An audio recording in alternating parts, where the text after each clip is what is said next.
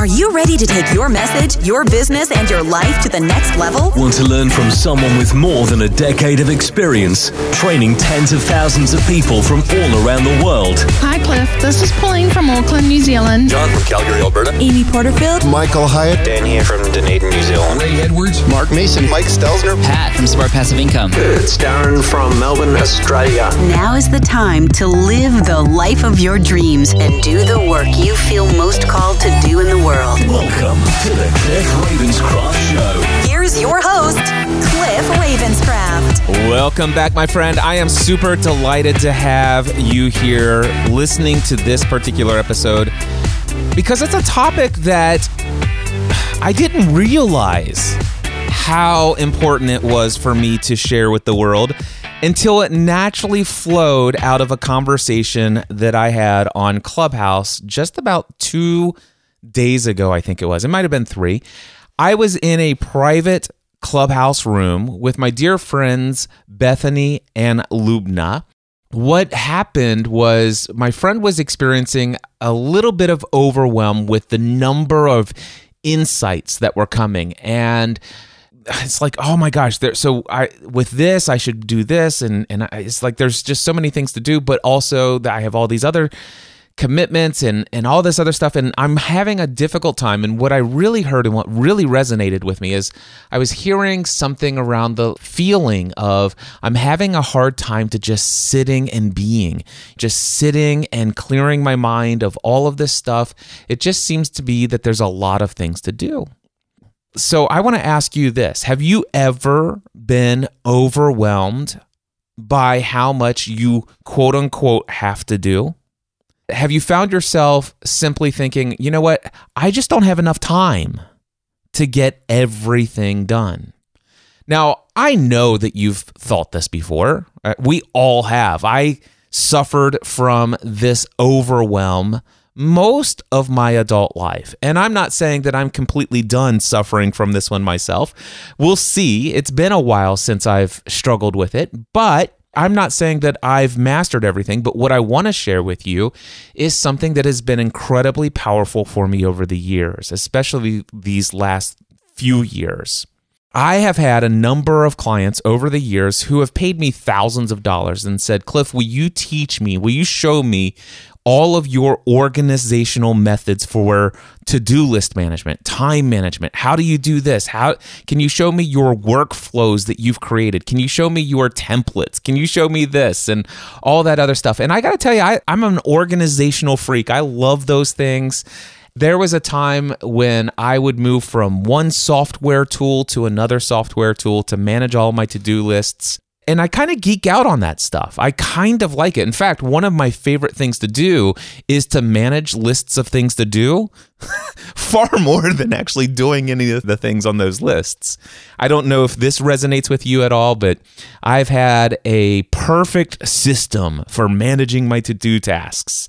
It's all going great. I'll spend 2 or 3 days getting it set up in a brand new software solution. And I'm so excited about how organized everything is that I seem to get more done over the next, let's just say, 1 week than I had in the past 4 or 5 months, all combined, put together.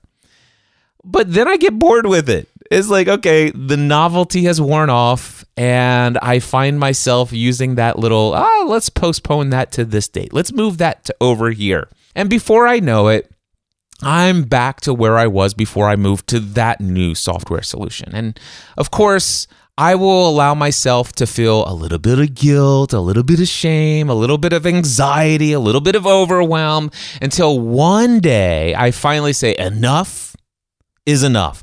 I have dropped far too many balls. Something has to happen.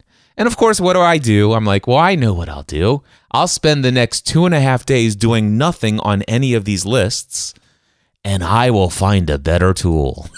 I will find a better software solution. I will create it and do it with all these new bells and whistles. I love the color scheme of this software. Oh my gosh, did you see the little animation when I click the little checkbox? Oh, I love that. That's going to motivate me. Ooh, I love the gamification of this one.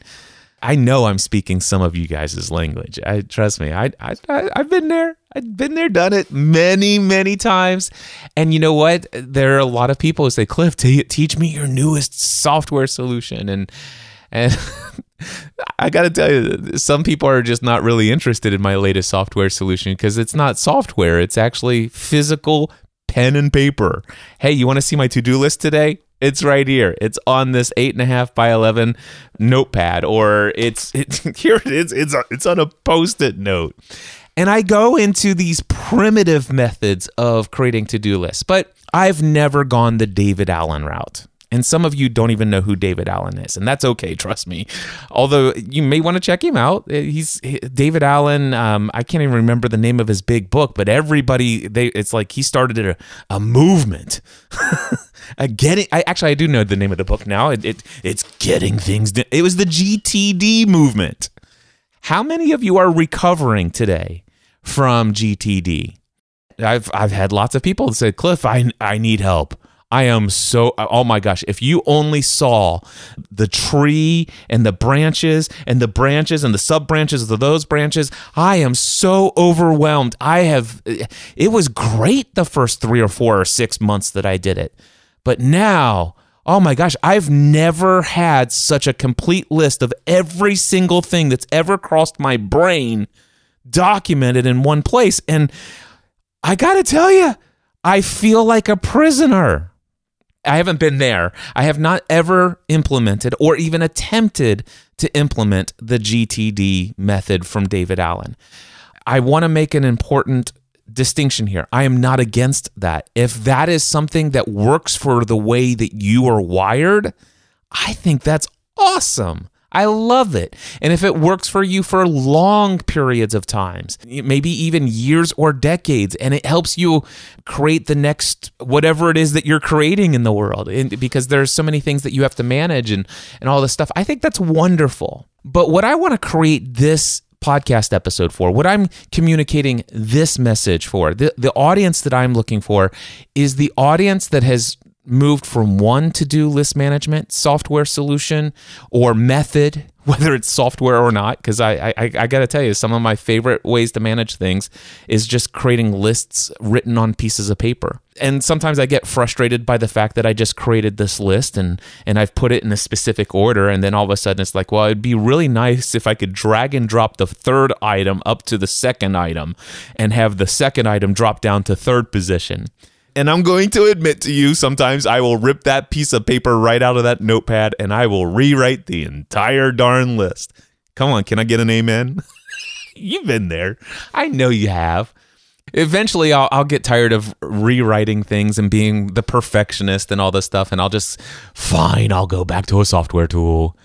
I'm creating this for you if you are the type of person who consistently has found yourself overwhelmed by how many things that are on your to-do list, and you find yourself sinking into some lower vibrational, lower frequency levels of consciousness, such as shame, guilt, fear, anxiety, worry about all the things that are not getting done. I'm sick and tired of having a list, whether it's on paper or software. I'm sick of and tired of lists showing me how much I'm not doing. What these lists I found for me were never doing was telling me what was going right. It's just a little check or a little click of a mouse button or a tap of the screen on my iPad or iPhone. It's like, wow, I just accomplished that. Bleep. Wow, that was the same level of joy and enthusiasm as take out the trash. But it's just like, okay, well, what's the next thing on my list? Well, maybe the next thing on my list is to sit back and just be for a while. Well, I can't do that. Well, why can't I do that, Cliff? Well, Cliff, the reason why you can't do that is because, well, look, there are at least 15 other things on your list to do today. Oh, okay. You're right. I will not be today. I will just continue to do. To do or not to do? That is the question. Where is all this coming from? Where is all this going? I am free-flowing. I do have an outline because what happened is I came up with this incredible flow of consciousness that I shared with actually two friends that were with me that day on Clubhouse, and it wasn't recorded. And I'm like, oh my gosh, I wish this was recorded. One of the things that came up, and I just asked this, I said, have you ever heard of, or have you ever made use of something called a to-be list? Now, the interesting thing is I've never heard of a to-be list. But in that moment, I was prompted from within. Intuition said, bring this up, Cliff. Share what you've been doing over the last several years. Because what has been my experience over the last several years is I don't make any use of any to-do list regularly at all. In fact, I do remember when I first moved over to the Notion software that I'm currently using now, I did create a document called Project Management. Clearly wanted to avoid using the language to-do list or task list. It's here are some projects. I wanted to create that more than anything as just a place to dump things that come across my mind that might be worthy of my time, effort, and energy at some point. And I will put them in various different lists. It's like, that's fine. And I'm still a proponent of doing that. In fact, sometimes I'll do it in Notion. Sometimes I'll do it in my day one journaling app. Sometimes I'll do it on pieces of paper. In fact, I've got lots of lists all over the place. But I don't actually consider any of them as something that I need to pay any attention to. And that's different from me. I'm like, when did this happen? And there are seasons of my life, and this has been a part of my life for over a decade. I'm very familiar. There are seasons when I'm all in on the to-do list management. And then there are seasons, and have been long periods of seasons, where I get so sick and tired of moving things forward, I just stop looking at the list. If you only knew how many different software solutions that are archived, that if I were to log in today, that have hundreds, if not thousands, of tasks that have never been done. Although it would be fun sometimes if I were to go in and look at some of those lists and see how many things did get done without me ever consciously going back and looking at the lists. One thing that has occurred to me as I'm thinking about this right here, right now, is how many things, when I move from one system of tracking tasks to another system, how many things instantly come to the forefront of prioritization of things that I want to accomplish without me even going back to the old system to see what was there and carrying it forward to the new system. Sometimes I said, okay, well, I'm going to go into a new to-do management software, and I'm not going to look at the last system that I used 6 months ago, because if I haven't looked at that list in 6 months, I haven't done that list in the past 6 months, and my life is pretty good, then maybe those things on that list aren't that important. And if they are, I will trust that they will come up again. So these are just some things that I've thought about as I have gone from leapfrogging from one system to another system. But the interesting thing is that for the last 3.5 years, I have not actually ever woken up and looked at a to-do list. That is odd. And I wasn't even consciously aware of this.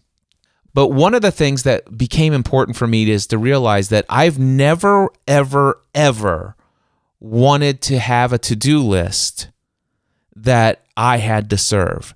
If I'm going to have a to-do list, and I'm not opposed to having a to-do list, but I always had this mindset, this philosophy. This list is meant to serve me. This software solution, this piece of paper with all of these checkbox items that I want to accomplish, this list is here to serve me. If at any point in time I ever feel like I have to serve this list, I want to resolve that issue. I want to resolve it a number of different ways, and one of the ways that I would resolve it is just ignore it. And a lot of people have come to me over the years and says, Cliff, can you help me learn how to overcome my procrastination? And I've talked about this in several episodes previously of the Cliff Ravenscraft Show. I'm not opposed to procrastination. In fact, I kind of practice the art of, and I call it the art of procrastination on purpose. And my thing is that, man, if I've got something that's on my to-do list for today and I don't do it and I move it to tomorrow or a few days from now, and then it comes up again, hey, here's this item that I have previously pushed off. It's due today. I'm supposed to do this today. And if I get to the place where, okay, I've got time, I'm sitting here, and it's time for me to sit down and focus on doing this thing, but I don't feel like doing it, then I'm like, okay, well, let me push this off again. When, you know what, the last time I did this, I pushed it 1 day forward. Today, I'm going to push it 3 days forward. And then that comes and it's like, you know what, I'm not going to do that. And this weekend, I've got some things going on. You know what, maybe if I do this on a weekend, it'll be better. And so I push it off an entire week and a half later.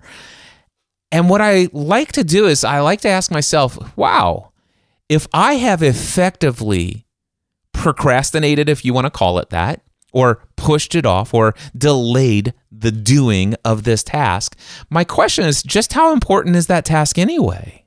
All of a sudden, what I'm finding is that this thing seems to be continually showing up on my list and on my radar of things that somewhere, somehow, I think this is important, but it's not important enough that I get out of bed in the morning and say, I can't wait to go do that thing. And don't get me wrong, I know that there are some things that just have to be done, but I don't know. I've never really ever found that there's anything that has to be done, that must be done. I can't recall anything in my life that had to be done, that was absolutely essential, that I didn't do. I could argue and say, well, there have been some things, Cliff, that had to be done, and you did get them done, but you didn't get them done by the deadline. And I'm like, well, who made that deadline? The fact is I'm still alive today. I mean, and there may have been even some temporary consequences to not having it done by the deadline. Overall, looking back and let's find something 7 or 8 years ago. Okay, maybe I felt some pain from not getting that thing done, but that pain wasn't so unbearable that it made a lasting impression in my life. In fact, now that I'm so far removed from it, I do recall the pain. I can almost reconnect to the feeling of the pain, but it's almost laughable at this point. I can't believe I got so upset about the fact that I was late on delivering that thing. So what I like about procrastination is I see procrastination as a great teacher. If there's anything, to-do list management and this overwhelm from to-do lists and all this other stuff, I see it as a great opportunity for me to learn about the wiring of my belief systems. So that's one way that to-do lists actually do serve me well. But if there's ever a time when I'm starting to get overwhelmed and have anxiety about how much there is to do, then I have to question the value of a system that ties me to the memory of endless thoughts. Because really, in essence, that's what to-do lists are. They're a memory log of a lot of thoughts. And I can't begin to tell you the number of thoughts that have occurred to me in the past that in the moment I thought, this is urgent. This is important. This must be accomplished. This must be done by this date. At the time, I believed it. But looking back at some of those old archive lists, it's almost a joke that I thought that those things were important or essential. And so every now and then I would just start over with a clean slate or just go months without a to-do list. So the first big phrase that I want to share is I believe that to-do lists are meant to serve me if I'm going to make use of them. And I never want to be in a place where I feel that I am there each day to serve a list of things to do. I will probably, from time to time, commit to some projects in the future where it would be very valuable for me to pick up some of my old skills in managing time. and some of my solutions for managing tasks. And so I want to just state here, I'm not saying that I'm done with to-do lists forever. Another quote that I want to share with you that has had an incredible amount and a profound impact in my life is this statement. Most people are over-obligated and under-committed. Most people are over-obligated and under-committed. And the question, when I heard that phrase, I let it sit, it immediately hit me like a punch to the gut. I'm like, whoa, that landed. That landed heavily inside of me. And intuitively, I instantly knew what it meant. But I allowed it to simmer in my conscious awareness for the next several days, weeks, and months. And I began to ask myself, what does it mean to be obligated? And what's the difference between obligation and commitment? I'm not going to tell you that I went and looked up the definition in the dictionary for obligation and the definition in the dictionary for commitment. And many times when I'm pondering things such as this, I will go and do just that. I will go look up the actual definitions of these words. But these words, I didn't feel inspired to do that. Instead, I just came up with my own meanings from my own context of experience, my intuition. And for me, I think of defining these words in this way, especially in the context of this statement. Most people are over-obligated and under-committed. When I think of commitment, I think of that's something that is a full body yes. This is something that I am committed to. This is something that I want to do. A commitment is something that I desire to do. A commitment is something that I can easily see right now in this moment. This is something that is important. This is essential to me. This is something that is worthy of my time, effort, and energy. This is something that is a whole body yes, and I'm excited to do this thing. That, for me, is commitment. It is a full body yes. An obligation is something that when I wake up in the morning and I look at it, I would actually in my mind or in conversation with another person, when they ask, Cliff, what are you going to do today? And I was like, well, I have to do this, and then I have to do that. And oh my gosh, I really need to get that done today.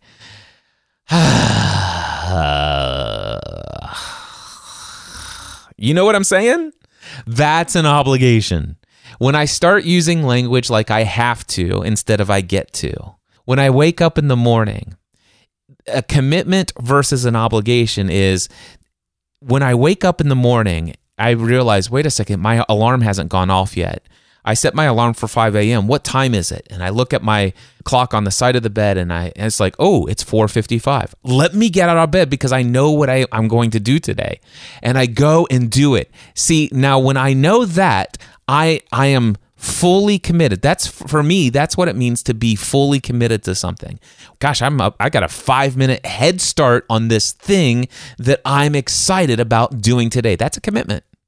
But when I have the same situation and I know that today on my to-do list is this thing, and I set my alarm for 5 o'clock, I wake up and it's 4:55 in the morning, and I'm like, I've got to get up in 5 minutes. I don't want to get up in 5 minutes. In fact, now that I'm here, let me just take my clock, which is my clock app on my phone, and I'm going to turn off the 5 o'clock alarm, and I'm going to move it to 6 o'clock. I'm going to give myself an extra hour to sleep. Next thing I know, it's 6 o'clock, and the alarm goes off, and I'm like, hit snooze. 6:09. I'll get up at 6:09. Have you ever done that? Well, if you're doing that, for me, this is a hint that there's some obligations on my list today. This may not be relevant to you, but when I think about most people are over-obligated and under-committed, this is how I've known that to show up in my life. And I realize that, wow, I am wasting away a lot of my life avoiding obligations. There are some things that are on my list of obligations today that were at one point commitments. there was a time when I made the commitment to do what I now consider to be an obligation. There was a time when it was a commitment. It didn't feel like an obligation. It felt like something that was important and urgent and an alignment. What sometimes my to-do lists don't take into account is the fact that I evolve on a pretty consistent basis. It seems that each day I have radical new clarification about my identity, my mission, and my purpose, who I am. Who am I? Why am I here? I tend to ask myself that question a lot. And the answer is consistently shifting. I consistently am getting greater and greater clarity about what I desire to create in this world. Over time, I become aware, actually, it seems like every day, sometimes it's every week, but very frequently, I become aware of all of these things that I think are important. And it's not because I consciously one day chose that those things are important, but I become aware of the fact that I think this is important because, gosh, it's been hammered into my head from the time that I was a kid that this is what I should believe is important. This is what I should believe is responsible. This is what I should believe is essential. As I go through that and I ask myself, is that true? I find that the answer is no. Well, gosh, I've made all these commitments based upon those previous things I believed, and I no longer believe them today. And this, for me, is how I discovered how commitments can easily become obligations. When I think about this, like, wow, how can I eliminate some of these obligations? How can I went really radical. How can I eliminate every obligation from my life? And I'm not going to tell you about my process of how I went about doing that. I just want to pose that question for you. You might want to journal this. Use that as a journal prompt if it sounds interesting to you. How can I eliminate every obligation in my life? And just see what comes up for you. I did that quite often, and I found myself peeling away all of those things. I found myself no longer moving things forward on the to-do list, but instead deleting them. Shooting an email to the person that I had originally committed to. This is what we were going to do together. This is what we were going to say. And I'm saying, hey, some things have shifted for me. And while I was once excited about this project, I no longer am. I think I'm going to bow out. I want to hand it all over to you. Take it and run with it. Do with it what you will. But I'm no longer committed to this. And then, I instantly became like 100 pounds lighter. It's like, whoa, a weight has just been lifted from my soul. That thing that had been on that list just wasn't meant to be there. It was somebody else's belief system and structure, and it wasn't what I intentionally chose for myself.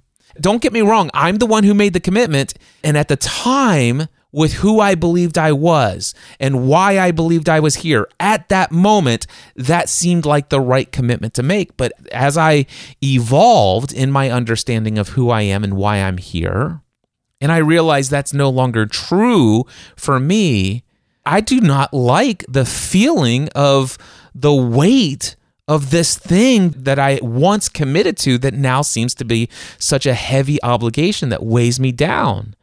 And so I want to release it. There are a couple of books, by the way, that I want to share with you that also had an incredible, profound impact in my life. The first book that I'll mention is called The One Thing by Gary Keller, and I think he had a co-author, Jay Papasan. The One Thing is not a book that I remember off the top of my head what most of the book was about. All I remember is the key essence of the one question that is the most powerful question I think I was confronted with at the time. And I'm going to tell you what that question is. And I didn't even go to look it up in my research for this episode. You can go buy the book, The One Thing by Gary Keller. Or I told my friend that I was originally having this conversation with, you could go and do a YouTube search and do The One Thing Gary Keller book review on YouTube. You'll find a ton of people giving you a 5-minute or 10-minute overview of what this book is. It's all you need. You could probably read the book in an afternoon. I know I read it in a weekend, and if I can read it in a weekend, you could probably read it in an afternoon. But here's the only thing that I remember from reading this book nearly a decade ago, or whenever it came out. And that is this question: what is one thing that I can do right now that will make everything else on my list of things to do infinitely easier or altogether unnecessary? That's really the question it teaches you to ask.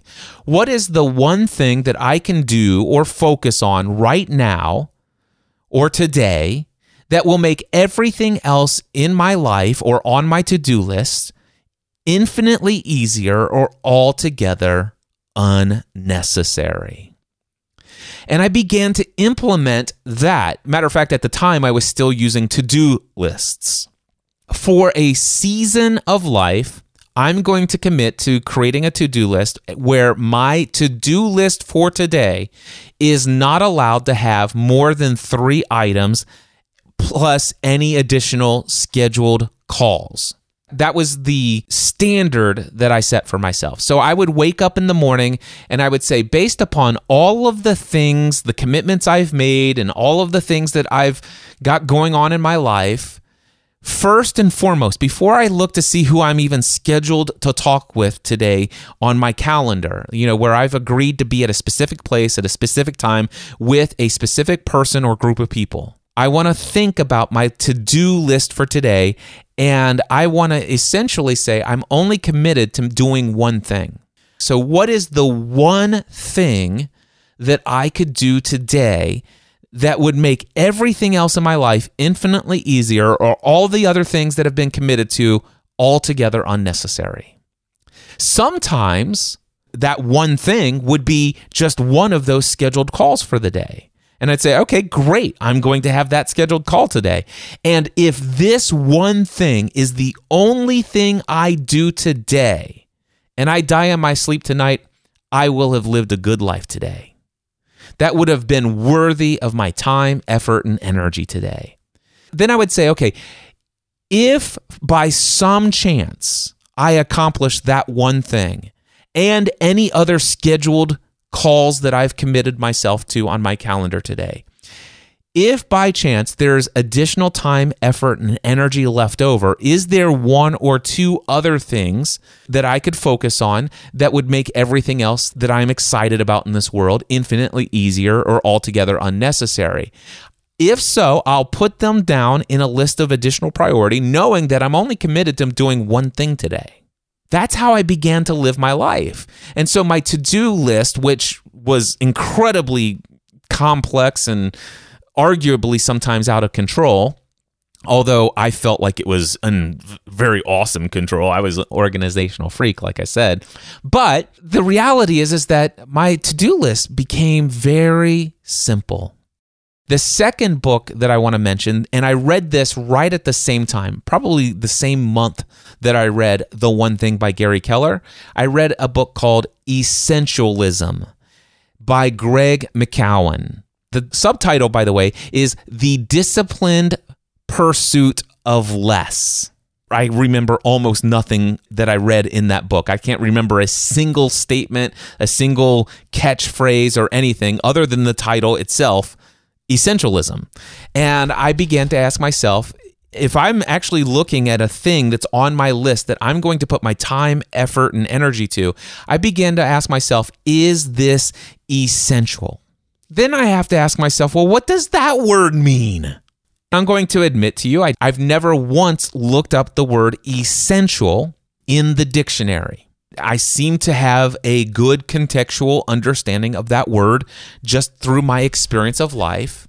But then I began to ask myself intuitively, what does that word mean to me? How would Cliff Ravenscraft today define the word essential? Something that is of your essence, or the essence of. The essence of. So when I think about this, when I think about that question, who am I? Why am I here? What is my essence? What is my makeup? What is of my essence? Is this in full alignment with my identity and my purpose? That for me is whether something is essential. If what I'm looking at on my list is in alignment with my essence, if what I'm looking at on my list is in alignment with what I today believe about who I am and why I'm here on this earth and what I currently am excited about creating on this planet, then that is essential. As I said, what I've learned through this process is my understanding of my essence is evolving.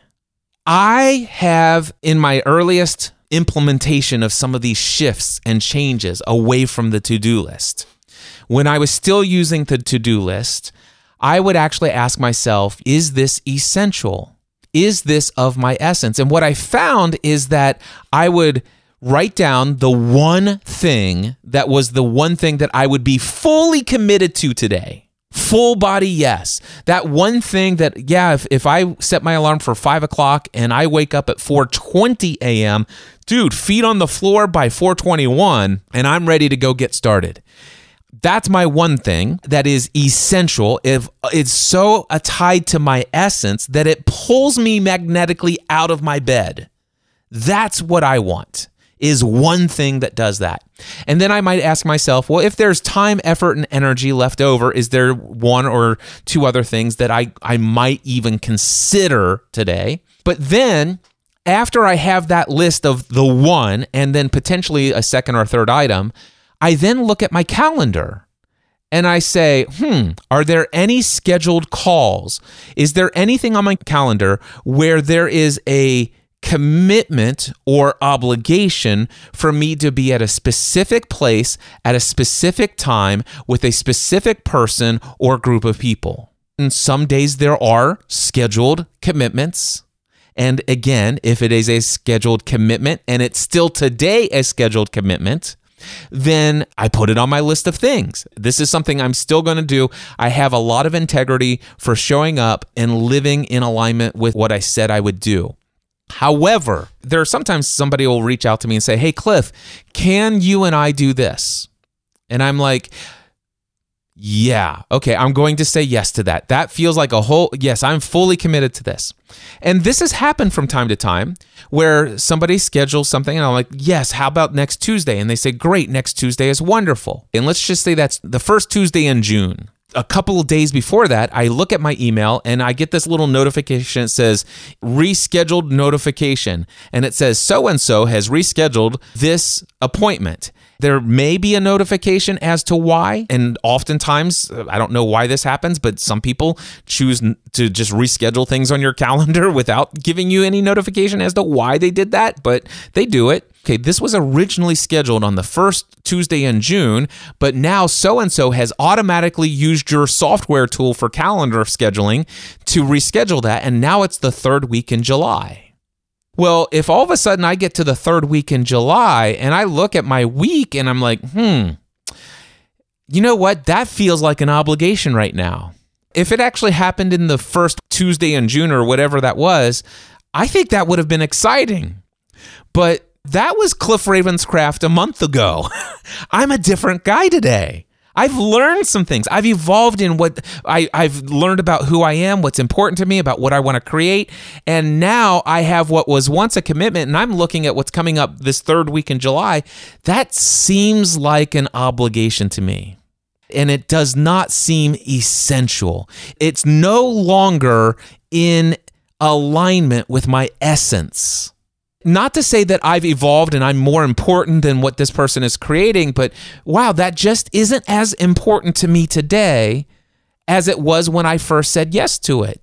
And sometimes it's not even that. Sometimes it's just like, hey, I'd love to do this. And they're like, great, let's plan this out for 9 weeks from now. And I just know now is like, listen, I will certainly commit to scheduling that with you for 9 weeks from now, but I just want to let you know if something comes up between now and then that becomes more important or essential for me, I may need to cancel. I don't typically like to book things out this far in advance. I will commit to booking it this far in advance for you here and now. But if the fact that I may actually cancel in the future becomes an issue for you, let me know now and my feelings won't be hurt. I just don't like making commitments that far in advance. I've just learned this because this has been my experience of life. I don't like to be obligated to things that were once exciting for me, but today are no longer exciting.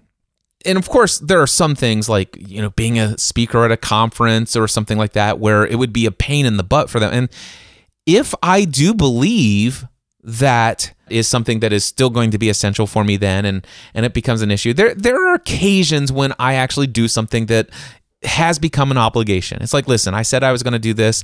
I do not want to inconvenience that person. I'm going to allow myself to fulfill this obligation. That's a different language than, oh my gosh, I'm so excited to finally have this opportunity 9 weeks later or 9 months later. I remember how excited I was. I am so excited that I finally get to fulfill this commitment that I made. So do you see the difference in language? But it goes back to this statement. It's not that I want to completely avoid ever having an obligation. There are some things that I do today that are still obligations. But the question is has there been a shift in my life from where I live into the category of most people are over-obligated and under-committed? And what I can tell you right now is today that the answer is no, I don't fit into that category. I'm not saying that I never have obligations. I'm not saying there's never anything that I have that I'm not excited about doing. I'm just saying it doesn't happen to the point where I'm ever overwhelmed anymore. It just is what it is. And I'm like, okay, I will learn from this. I will see if I can use what I've discovered in my evolution here and I will reconsider even more carefully future commitments that are made this far in advance. But I do want to live into my values, and sometimes it's my value that actually makes it something essential, and I'll get into that in just a moment. A third book, I said there were 3 books that really radically transformed my mind related to all of this stuff. It's a book that I haven't read, but I want to tell you all about it. One of my friends told me about this book. It's called The Ruthless Elimination of Hurry. At least I believe that that's the title. And I looked it up and I'm like, I found a book called The Ruthless Elimination of Hurry. And it says how to stay emotionally healthy and spiritually alive in the chaos of the modern world by John Mark Comer. I have no idea if this is the book that I actually read because I do remember buying this book on Audible. I remember listening to the introduction and I think I got halfway into the first chapter and I loved it. It resonated with me on such an incredibly deep level. I don't know about you, but I have great neuroassociation links to sound, audio, and to specific places where I was. Matter of fact, I remember listening to that after I had gotten out of the shower. I was getting dressed in our closet. I remember being in the bathroom, flossing, brushing my teeth, fixing my hair, just getting dressed for the day, and then going down into the kitchen and making breakfast. I remember where I was when I was listening to that audio. But for whatever reason, when I looked up The Ruthless Elimination of Hurry in Amazon, it says I don't own that book in any format. And normally it says you've purchased this book on such and such date. And I will tell you, I do have the habit of taking books that I start on Audible, but if I haven't finished and picked it up in more than 6 or 8 months or whatever, Audible has this thing that you can do is you can go in and return books. And I'm like, listen, if I ever want to listen to the rest of this book, if it becomes important to me, I'll re-buy the book at that time, but I can get my credits back. And there's a little tip for you if you didn't know that. Anyway, I think it was this book, but it's called The Ruthless Elimination of Hurry. And I really don't need to go back and read this book, but what it really did help me is I think about the word hurry. and the ruthless elimination of overwhelm, the ruthless elimination of over obligation, the ruthless elimination of anything that's non-essential. I got as much as I think I need to get out of that book, unless one day I feel prompted to go read it and maybe I'll get another insight or two out of it. But just the title of the book alone and just the introduction just spoke enough to me. It says, Cliff, I want you to I want you to ruthlessly delete everything from your life that is not of your essence. And when I began to do that, I began to delete products and services. I began to delete commitments and obligations to groups and participation in projects. I began to delete my own projects. And all of a sudden, I had very few products and services left over. Matter of fact, for the last 3.5 years, there's really only, since the pandemic, there's really been only 2 things you could pay me money for. Actually, 3 things that you could pay me money for. One is my one-on-one coaching. The second one is my Next Level Mastermind, paid mastermind group. And then I do have this thing called the Train with Cliff audio program, which you almost never hear me talk about, over at trainwithcliff.com. It's only $10 a month. Those are really the only 3 things. I'm like, okay, those are my commitments, and everything else I say no to. I think about this. It's like, wow, I can manage all 3 of those things just on my Google Calendar. I can actually schedule those one-on-one calls, those one-on-one coaching calls. Those are scheduled commitments. I have scheduled every week for my mastermind groups. And then I can even schedule my podcast episodes for the Train with Cliff audio program over at trainwithcliff.com, by the way. I don't need a to-do list. I am so under-obligated and I am so fully committed to those 3 things that my life has become infinitely easier. In my business, what is the one product that I could focus on that would make everything in my business infinitely easier, far more profitable, and make everything else altogether unnecessary? Well, that would be my paid mastermind group. Boom. Yes. Done. If there was a second thing and I was outside of that commitment, is there anything else that would be worthy of my time, effort, and energy that I might want to? Yeah, I would do some one-on-one coaching. I really love to have encouraging conversations with other human beings. Boom. Okay, I'll commit to that.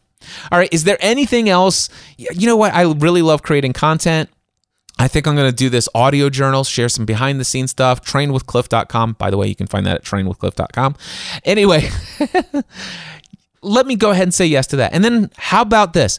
I will say no to every other thing, every other thought that comes into my mind that I could do as a product or service. And I'll just focus on these. And I've been doing that for the last 3.5 years. And wow, it's been incredible. It's been amazing. And I've never had more margin in my life. And what I realized is something else was happening. It happened in 2019. I wanted to create my goals for 2020. I want to read to you. I'm going to give you the original list of goals for 2020. It says here, goal number 1, fully committed to experiencing peace, love, joy, and abundance on a daily basis, regardless of any external forces or circumstances. Do you want to know something that's unique about that? If I think about that as on a list, that's not something to do. That's something for me to be. I don't do peace. I don't do love. I don't do joy. I don't do abundance. I am peace. I am love. I am joy. I am abundance. I am these things on a daily basis. I am these things regardless of any external force or any external circumstance. This is who I am. This is who I be. This is not what I do. This is who I am. My next one was fully committed to knowing and trusting my Creator in a more intimate way. This was my goal for 2020.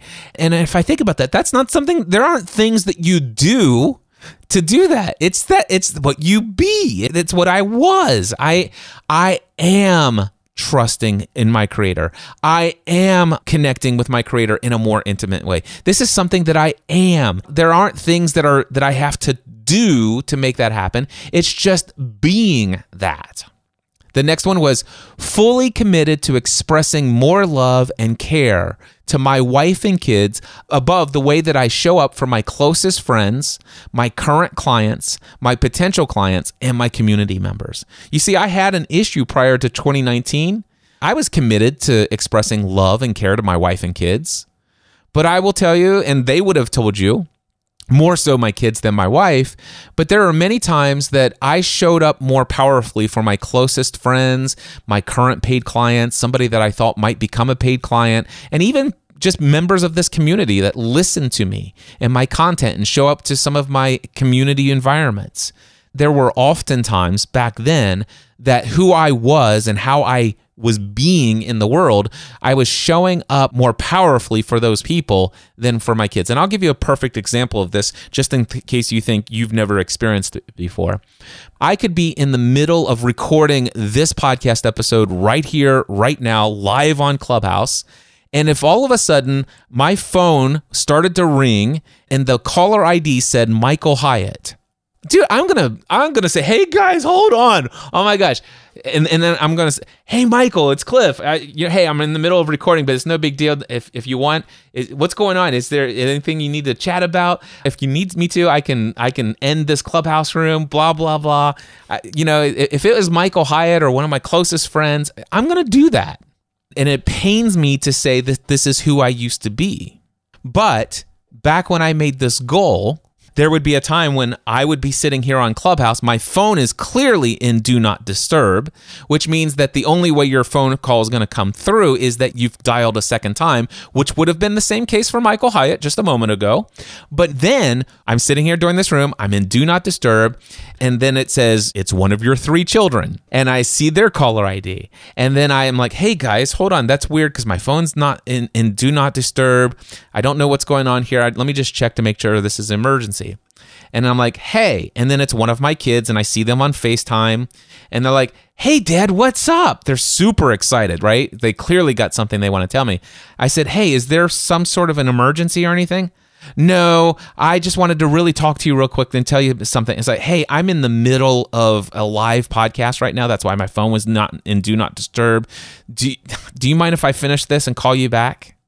Do you see the difference? And see, I didn't like that about myself.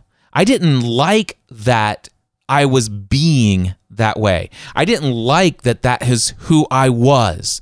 So, one of my goals for 2020, I'm fully committed to expressing more love and care to my wife and kids above and beyond my closest friends.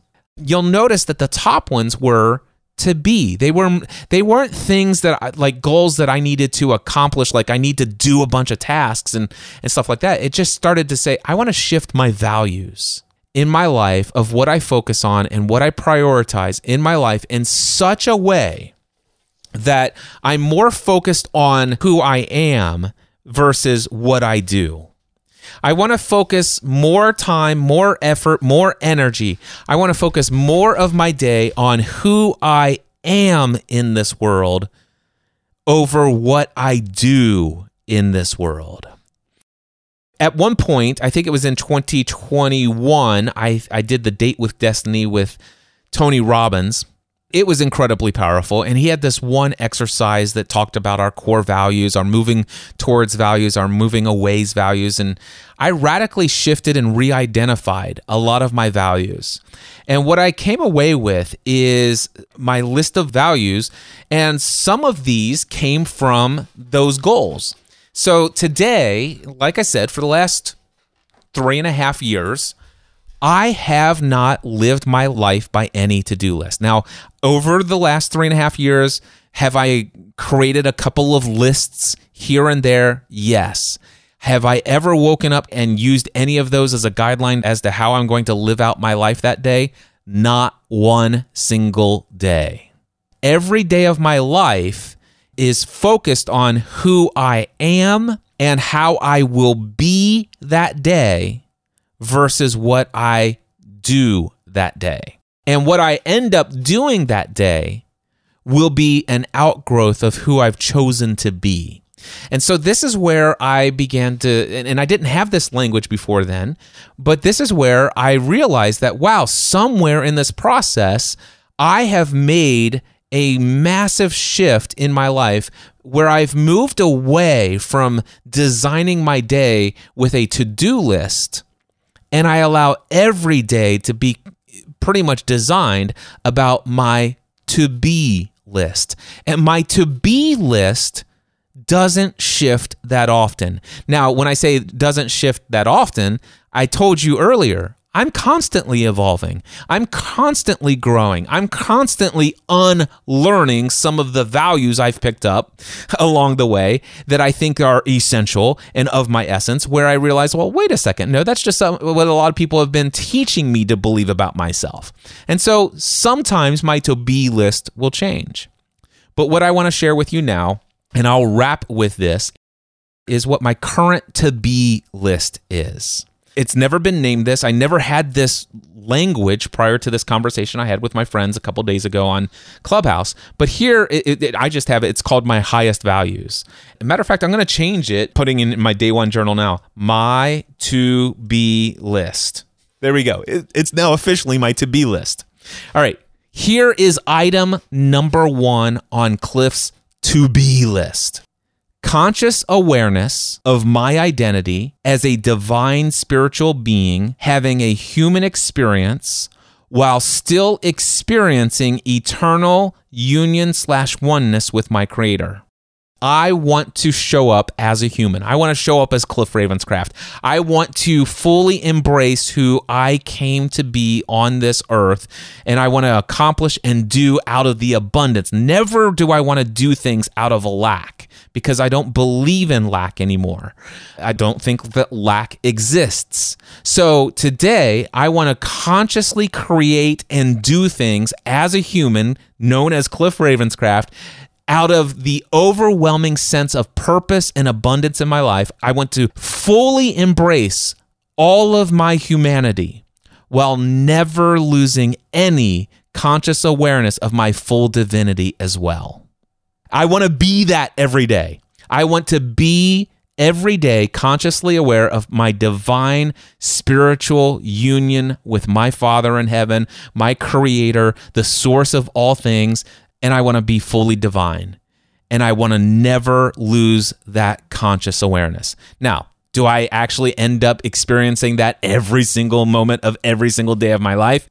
I'm not there yet, but it is my to-be list, and it's something that I am increasingly, well, some days in some seasons I'm doing really, really well. And usually when I think that I'm doing really, really well, we're not going to go into, check out my Encouraging Others Through Christ podcast for some of that stuff. You can find that over at encouragingothersthroughchrist.com. Anyway, but that's my first item on my to-be list. My second item on my to-be list, intuition. Intuitive intelligence, inner knowing. Now, what does this mean? That means if I want to know something, before I go out and look for the advice, the wisdom, the knowledge, the opinions of any other person on this planet, I'm going to first go within and see what I already believe internally, outside of what I've been taught, conditioned to believe, all of this stuff.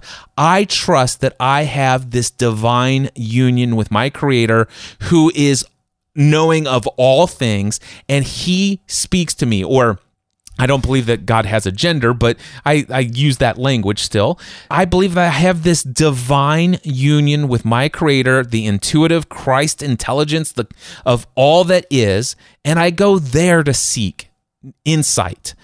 I go in and I tap into that intelligence, that knowing, that intuition. So that's who I'm being in this world. So I do that, and that's why sometimes I will still, once I've come up with that, I'll go and compare that with what the dictionary says that essential means, and what the dictionary says an obligation is, and all this other stuff. But oftentimes, once I've gone internally to seek the answers that I'm looking for, I no longer have any desire to go and find those other things. And oftentimes it's like, no, Cliff, that's not what that means. Cliff, let me show you where the dictionary says what it really means, and it's different than what. That's wonderful for you. But I got to tell you, do you see that the way that I'm showing up, is it causing you issues? Because how I'm showing up in the world, I'm showing up because of this inner knowing, and I'm not so concerned about the fact that other people's dictionaries and definitions aren't in complete congruence with what I've defined these words as my own inner knowing. And that can be an issue for a lot of people, but that's okay. My third item on my to-be list: peace, love, joy, and abundance from within, regardless of any external circumstances. All right, the next one on my to-be list: alignment with my true identity and chosen purpose in all that I think, say, and do. The next item on my list: gratitude for all that has been, that is now, and for what is to come. And I genuinely mean that. My desire, on my to-be list, is that I want to have gratitude for what has been yesterday and all days before, for what is right now and what will happen today, and for whatever is going to come in the future. Even if my conditioned mind wants to say that, oh, that's painful, that's disturbing, that's undesirable, and all this. It's like, no, I'm going to find a way to express my gratitude, because I know that my Creator never allows anything in this universe to ever happen that is not ultimately going to work out for my and everyone else's benefit. I am going to express gratitude. That I'm committed to being that every day. The next one on my to-be list: health, spiritually, mentally, physically. The next thing on my to-be list: I'm going to learn. Actually, more importantly, what I'm going to do is I'm going to do a lot of unlearning. I'm going to unlearn all this preconditioned stuff that I picked up throughout my lifetime. And I want to grow. I want to spiritually, personally, and professionally grow through the learning/unlearning process. As I do that, the next item on my to-be list is contribution. I want to share my experiences with others. I want to teach and educate. I want to coach and mentor. That is who I want to be. That is what I am. I am a teacher, an educator. I am a coach. I am a mentor. I am these things. That is who I am. Now, when I think about contributing out there, here's my priority. My prioritization for contribution: I first contribute to me, myself. That's the first person I contribute to, is me.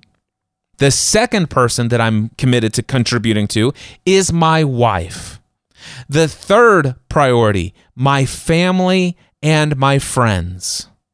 The fourth is my clients and students.